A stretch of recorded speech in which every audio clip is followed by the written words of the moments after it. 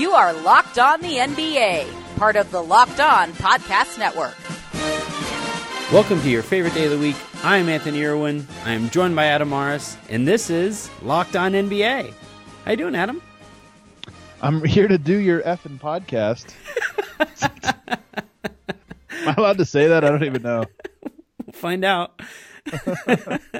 That's going to be the teaser of the show. That's what we're going to talk about today. We're going to talk about Kevin Durant. We're going to talk about CJ McCollum. And then we're going to get into, because Kobe played basketball or had pictures of him playing basketball with Jayson Tatum. Which I thought was very cool, by the way. I thought that was very cool. I think it is cool, too. Like, I fight against a lot of the Kobe stuff, but I found that kind of interesting. So we're going to spend the second segment talking, well, Adam's going to talk about which Hall of Famers he would like to play with current NBA guys, and then I'll respond to him. And then at the very end, just like we did last week, we're just going to celebrate the NBA with some of the topics that we just, or some of the things that we just like, that just some random stuff about the NBA that we like to talk about. You guys know where to find the show. You guys know where to find us. Let's dive into this Kevin Durant stuff. For background, in case you guys have been living under a rock, it started with Kevin Durant going on CJ McCollum's effing podcast. And then it was a good listen, by the way. I enjoyed it. You know, I still haven't listened. There's some good stuff in there. These things stole the headline, but I thought what's kind of funny about this is, and we're going to get into it, but this is, I think, there are some real feelings being aired out. There's no denying that, I think. Yeah. And if you listen to it, what was so cool about the podcast was it was real. Yeah. You know, it was two guys talking, and so it felt cool. And then to come find out, no, they both had their feelings hurt. I heard the only consistent complaint I heard about the podcast was that they were eating while they were recording it, and they were eating into the mic, which, like, you guys, it's like, are we not supposed to be doing that? No, because I can put the sandwich down if that's what you're saying. Going for the cold cut trio mid podcast. So, anywho, they have their back and forth, and CJ McCollum talks about the Warriors and the way that came together, and Durant had that line, like, don't worry about stuff at the top, which is an all-timer. Like, can we just, that is a great line, telling CJ, hey, you scrubs don't have to worry about the stuff that's going on beyond the second round.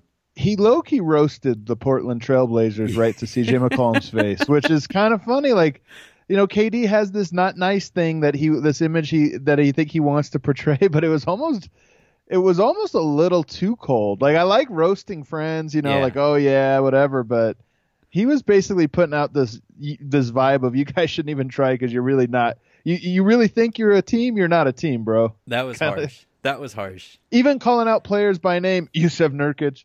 It was pretty interesting. I was interested to hear a pro athlete go there. Let's put it that way. Well, I think the point you made a second ago, it being real, like, that's what we. And here's the thing: is. And this is just a general take on the way we take in sports, period, is that we want players to be real, and then they're real, and then we freak the hell out about it. Can I say this, Anthony? That's a great point, and that's why my opinion of this whole situation is kind of weird. I kind of like Kevin Durant a little bit more than I did 24 hours ago before I listened to the podcast, before I saw this awkward interaction. And first of all, it's very clear, I think, at this point that Kevin Durant – so I want to phrase it. I don't want this to sound critical because it's really not. It's more of about the type of personality is. He lacks a certain social IQ that certain guys like Joel Embiid just have naturally. Some guys have this natural understanding of how, you know, to have a public persona. Mm-hmm. And KD clearly does not. And it's not because he's not a good dude or any of this stuff. It's just he doesn't seem to understand how things are going to be received.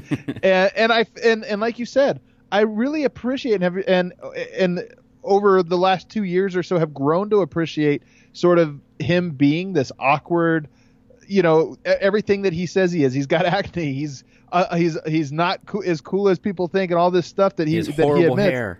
And I enjoy that. I actually kind of enjoy that about him. But it is cringy almost at times, the same way we're all cringy in social settings sometimes. Well, I think this is a point that separates his cringiness, his cringeworthiness from our cringeworthiness, is that you and I know, acknowledge, and welcome the fact that we aren't cool. Like you and I, Right. you and I both know, and nobody expects us to be cool in any kind of social setting. If you and I were to sit down with just a random group of people, nobody would expect anything of us. But when Kevin Durant, when Kevin Durant sits down at a table or is just does anything in public, people expect him to be cool. And then when he isn't, or thinks he is, and then isn't cool, it just comes off as that level of cringeworthiness. Here's my thing with Kevin Durant, and I am the guy who said that I liked him going to Golden State because the formulation, in my opinion, of super teams means that other teams are going to try to shoot to take them down. Now, they'll probably fall short, and Houston has fallen short and then landed in Carmelo Town. Right. So you have that going on. But I think the thing with Kevin Durant is that he's in that kind of relationship where if you have to tell all of your friends every time you hang out with them that you are really happy in this relationship and you are so stoked about the situation that you're in, you're overcompensating. And when he takes to the internet all the time and goes back at 15-year-old kids in the DMs to tell them how he's actually doing the right thing, like I don't think he's necessarily happy with the decision that he made. Well, I don't want to psychoanalyze him that much because the truth is I have no idea who Kevin Durant is. I've only met him like 3 or 4 times, interviewed him 3 or 4 times or whatever. But it is one of those things that I'll say he came out today on social media and kind of defended, well, this is who I am. I grew up on social media. I'm not going to change. And I just kind of dig it. Like, again, we want our athletes to be open and candid, but we also want them to be cool. Yeah. And when they're open and candid and not cool, you're like, hey, man, you're not supposed to be open and candid. and it's kind of funny, man. Fans really want this like impossible thing more often than not where they want the guys to be real, but they want them to be like, man, I was going to say Humphrey Bogart. That's definitely too old of a reference for this show. He's cool. We want him to be like The Rock. Like he's the contemporary. Good Lord, Humphrey Bogart. You're not allowed to comment on coolness anymore. Podcast, NBA podcast. This is the year of NBA podcasts. Yeah, man. Like players have realized they can take control of the media. Like they can be their own media, and more power to them. They deserve it. They've earned that right. But it is funny now that we're seeing some beefs through these podcasts. It's almost like CJ and Katie entered the podcast friends. They walked out of it. It seems a little maybe just at least a little bit like, hey man, what the WTF? I do think, like, I'm happy they're doing it via podcast and they're not trying to like rap beef each other because there is nothing worse than the NBA players who try to hop into behind the microphone and try to rap beef this stuff out. I'll put a quick button on this for you to close it out. Kevin Durant, I think, clearly coming to the Denver Nuggets very shortly. He has now tweeted about Nikola Jokic's brilliance like 5 times now. Mm-hmm. He was on the podcast saying that's one of they asked him, what are your favorite players? He came up with like 4. Will Barton, Nikola Jokic were in there. Mm-hmm. He said, Michael Malone's a guru. I'm just laying it out there now. I'm planting that seed so 2 years from now everybody will be like, hey, where did I hear that before? It was Locked here. NBA Friday edition. It was all of you guys heading into the weekend thinking about Kevin Durant, future Denver Nugget. We're going to take a second, and when we come back, we're going to change courses here, and Adam is going to tell me which Hall of Famers he wants to have mentor current NBA players.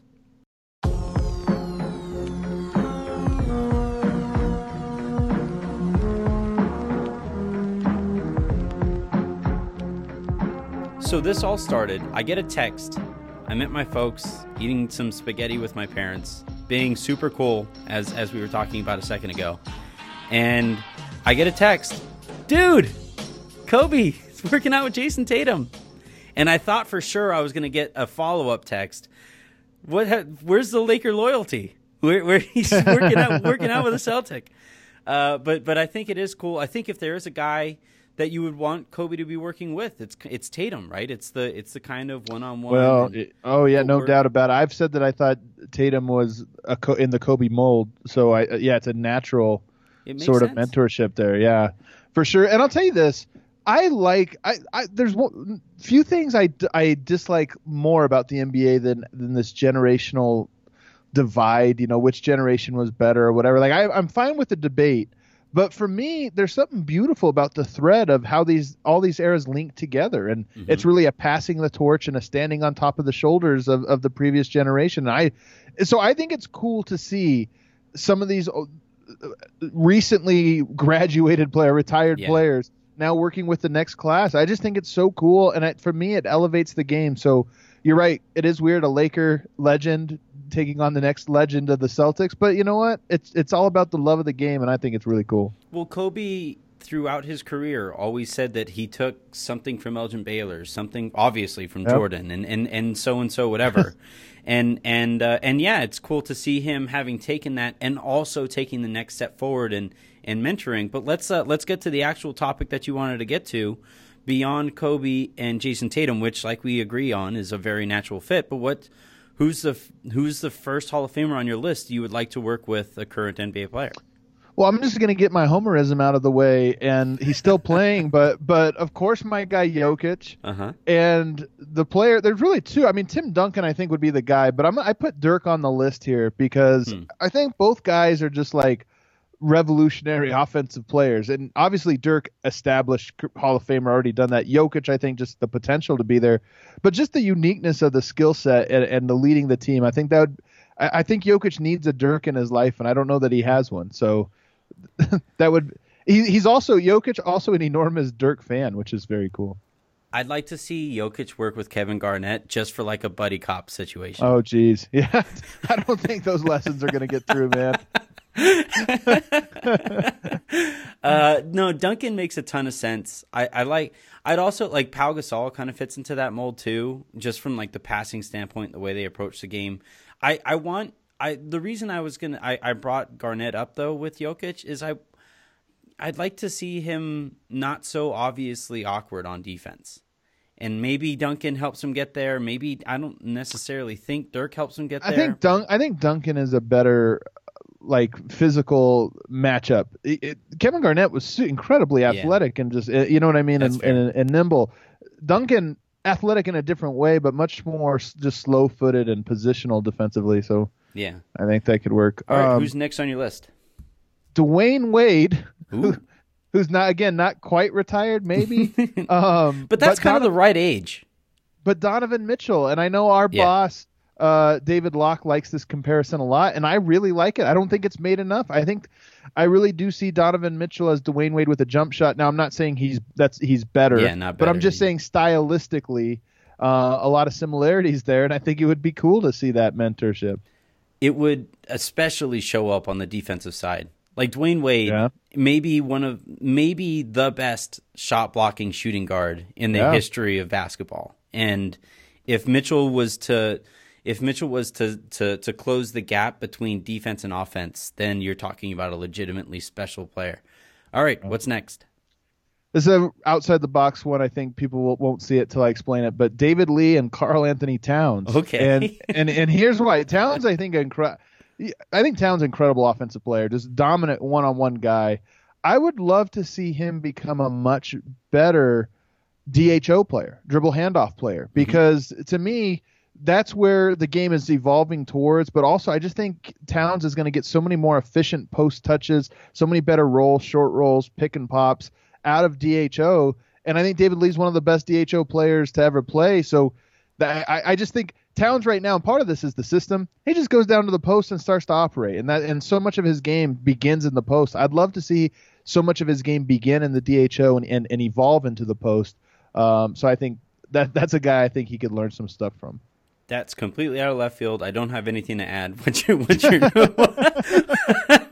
next one? Oh, these get really weird going on. Go for it. Do it to it. Willie Cauley-Stein and Andrei Karolinko. Again, another bizarre one here. This reminds me of like the Trix yogurt where you're like, wait, cotton candy and green apple? It's definitely like that. No, I actually like Willie Cauley-Stein. I don't see why he can't be an elite big in here, except for the vision he has of himself and what he thinks it means to be great. He's a guy like Andrei Karolinko to me was a 5x5 guy, right? Yeah. He's one of the few players to get a 5x5. He could guard everybody on the court, and he was just so good because of how great he was defensively and how locked in he was. Willie Cauley-Stein seems to want to have these parts of his game that are not there, and seems to completely undervalue these parts of his game that he has. Yeah. Like he has these really valuable skills that he just doesn't seem to care for, and he doesn't have these skills that he really, really wants. I think Karolinko can be the center version of Karolinko, that's just this versatile, and think about how valuable that would be. By the way, crazy good feet Cauley-Stein does. He's legitimately 7'1". Like I've seeing him in person. He's really tall. He's taller than you think, and moves like a guard. I just think he could be a defensive beast. He just needs to get out of Sacramento. But yeah, that's part of it. What's your next one? This is another really left field one. I think the rest of these are actually. I'll go to a safer one. Mitchell Robinson and Tyson Chandler. I like Mitchell Robinson a lot. He's another guy I really like. The Lakers apparently were really bummed that he didn't fall to them. I'm very happy he did not fall to the Lakers because I think he's going to be a stud. I think he's going to be a really, really good player, but he needs a good mentor there. And Tyson Chandler's a guy who, similar to him, came into the league without any college experience and a little bit raw. It took some years for him to really figure out the game. I just think he could help speed up Mitchell Robinson's process of, hey, these are the things you're good at, but they're really valuable. Here's how you do those things at a high level without fouling, and maybe save him 2 or 3 years of that growth curve.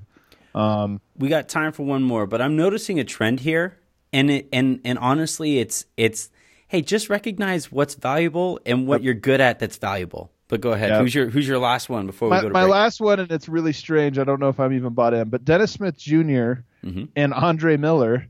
And the reason here, look, Andre Miller, not athletic, not so at it's all. a weird pairing. But Andre Miller, I think, is one of the true underrated true point guards that played this game in the last 20 years. And I just think there's things he can learn from that type of point guard with the size, the strength. Andre Miller, really strong point guard, like solid frame, knew how to play with his back to the basket. I just think all those crafty things. Dennis Smith Jr. already has all the one-on-one stuff, the quick first step, but just learning the angles from a player like Andre Miller, especially in that system, I think would be good. Yeah, I mean, you take an athlete and you get them to think as if they don't have those athletic traits. There you go. And yeah. All right, we're going to take a quick second, and when we come back, we're going to play what wound up being a pretty popular game last week. We're just going to come back. We're going to name 5 things each that we really enjoy about the NBA.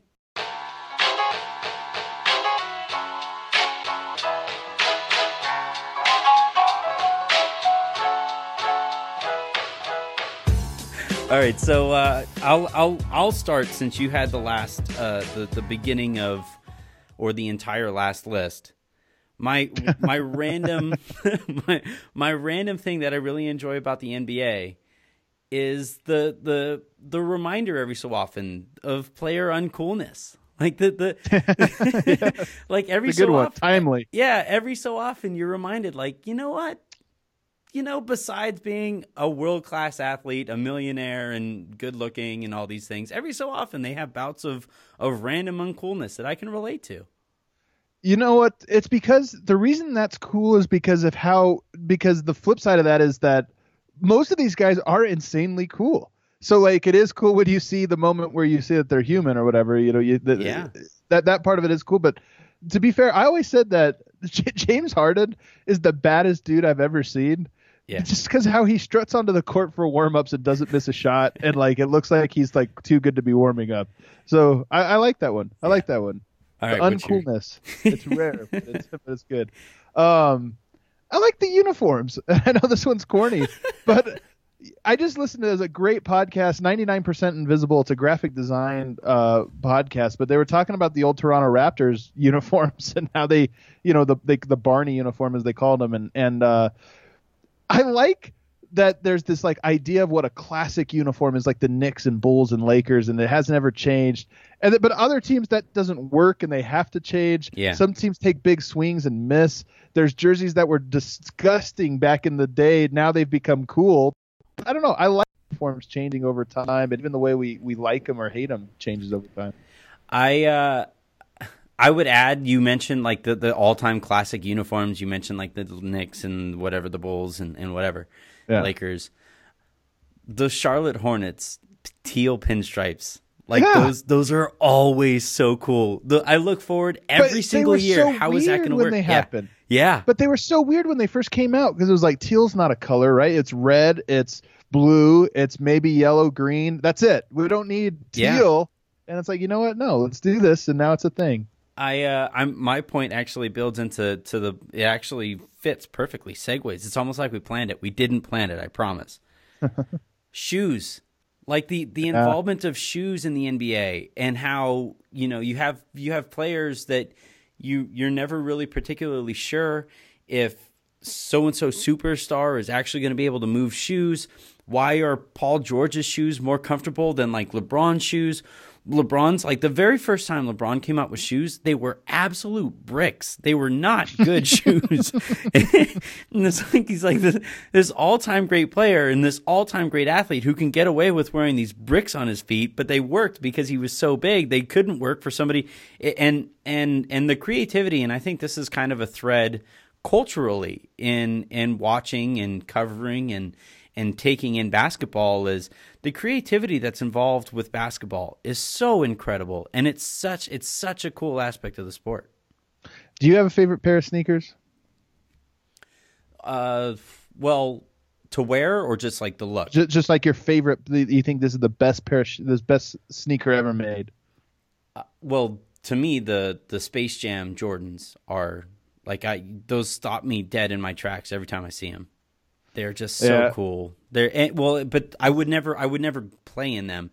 To me, like the Kobe shoes, they had I think it was a Kobe 8s or 9s or something like that. That I just, Kobe, when he started the trend of having people wear low top shoes, I remember being blown away. I thought to myself, well, this probably isn't going to end well, and I tore up my ankle a couple times wearing them, but they're really, really comfortable. Do you have a pair? I don't have a pair of Kobe's. No, I'm like your favorite pair of shoes. I like the Jordan 3s, which I think is the classic.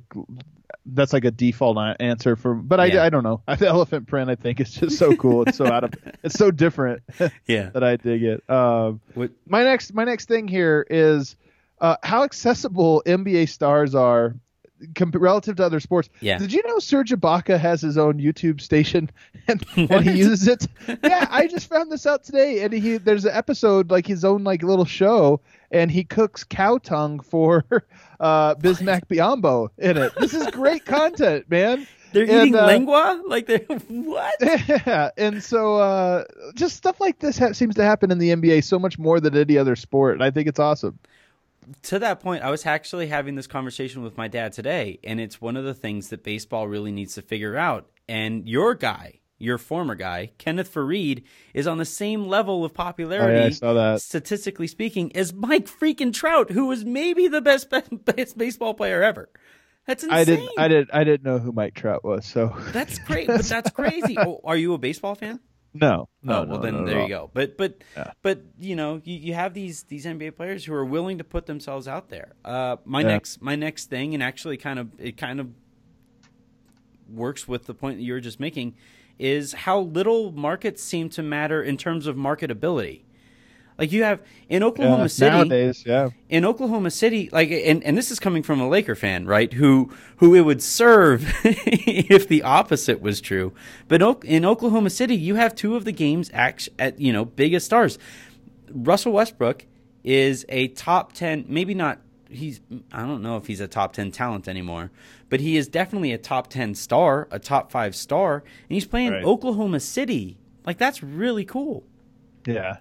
I do like that, although I think you're overstating it because it's still very much more profitable to be famous in LA. But you are right that it is closing. Compared that to gap other is sports, closing though, in school. Compared to other sports, it's a pretty stark contrast. My next one is shoehorning pop culture crossovers, and usually this happens with movies, that blockbuster movies.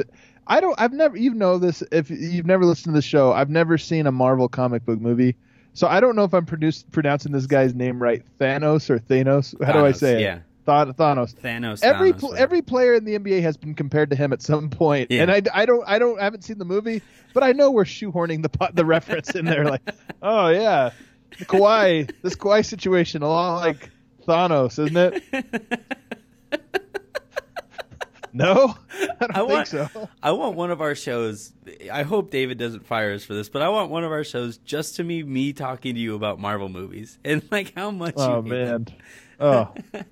All right, my next thing, because you said NBA Twitter as just like a topic is too broad. Yes. But the speed at which NBA Twitter happens, to me, so fast. It's incredible. Like today, the John Wall thing, or yesterday, by the time everybody's listening to this, the John Wall picture of him in the Team USA thing, he looks huge. And I'm not even kidding. To those of you who are not, who do not do NBA Twitter almost, I guess, competitively, for lack of a better term, but there's a legitimate moment for me where I'm like, okay, all right, what joke hasn't? Wow, they took that joke, they took that joke, and it's like a steady 5-second period where like I got to come up with something, and it makes you think like that. It's crazy how quickly that stuff happens. You know how he looked like he looked like when you were in like third grade and you didn't realize it was picture day. Your parents forgot. It's like you just woke up late when you're in your sweats, your hair's not done. That's what it looked like. Like, oh, John, nobody told old John Wall it's picture day, huh? This is striking a chord with me because I can't believe I'm telling this story on the air. I was. Oh no. We showed up one day and it was bad hair day for pictures. Like we were like school wide, everybody had bad hair day and everybody put like gel in their hair to make their hair look all funky.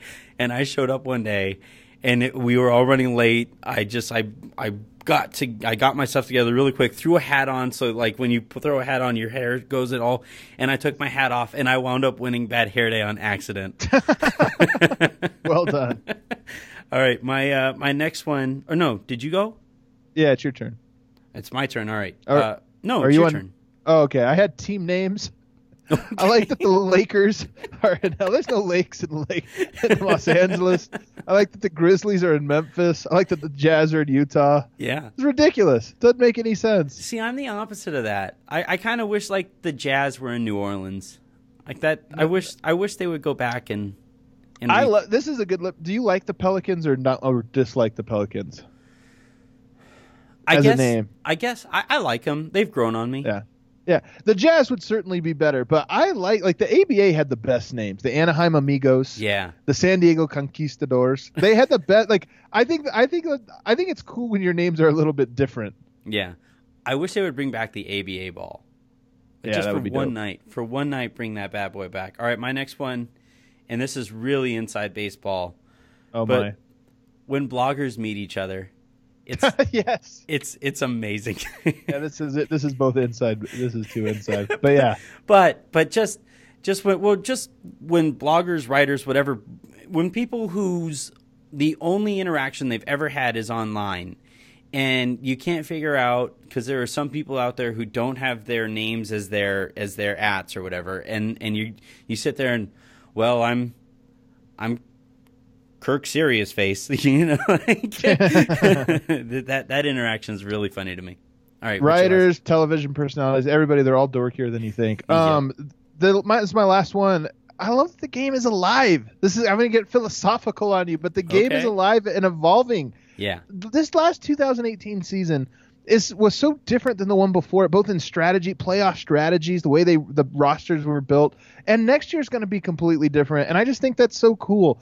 Part of what makes comparing across eras so difficult is that the game is just never the same. Everything changes, sometimes for the better. Usually, I would say for the better, in my opinion. Sometimes for the worse, but it's just always evolving, and there's no like one strategy that works and has worked and always will work for all remembered time. Instead, you have to constantly be reinventing yourself, and I just think that's so freaking cool, especially in this era where there's so many players with unique skill sets. It just seems to be evolving faster and faster and more abstractly, and I think it's incredible. I think the NBA deserves a ton of credit for this because they are so open to change and so open to evolution of the game. Where like you look in football and the same type of player is what's expected to be a quarterback, right?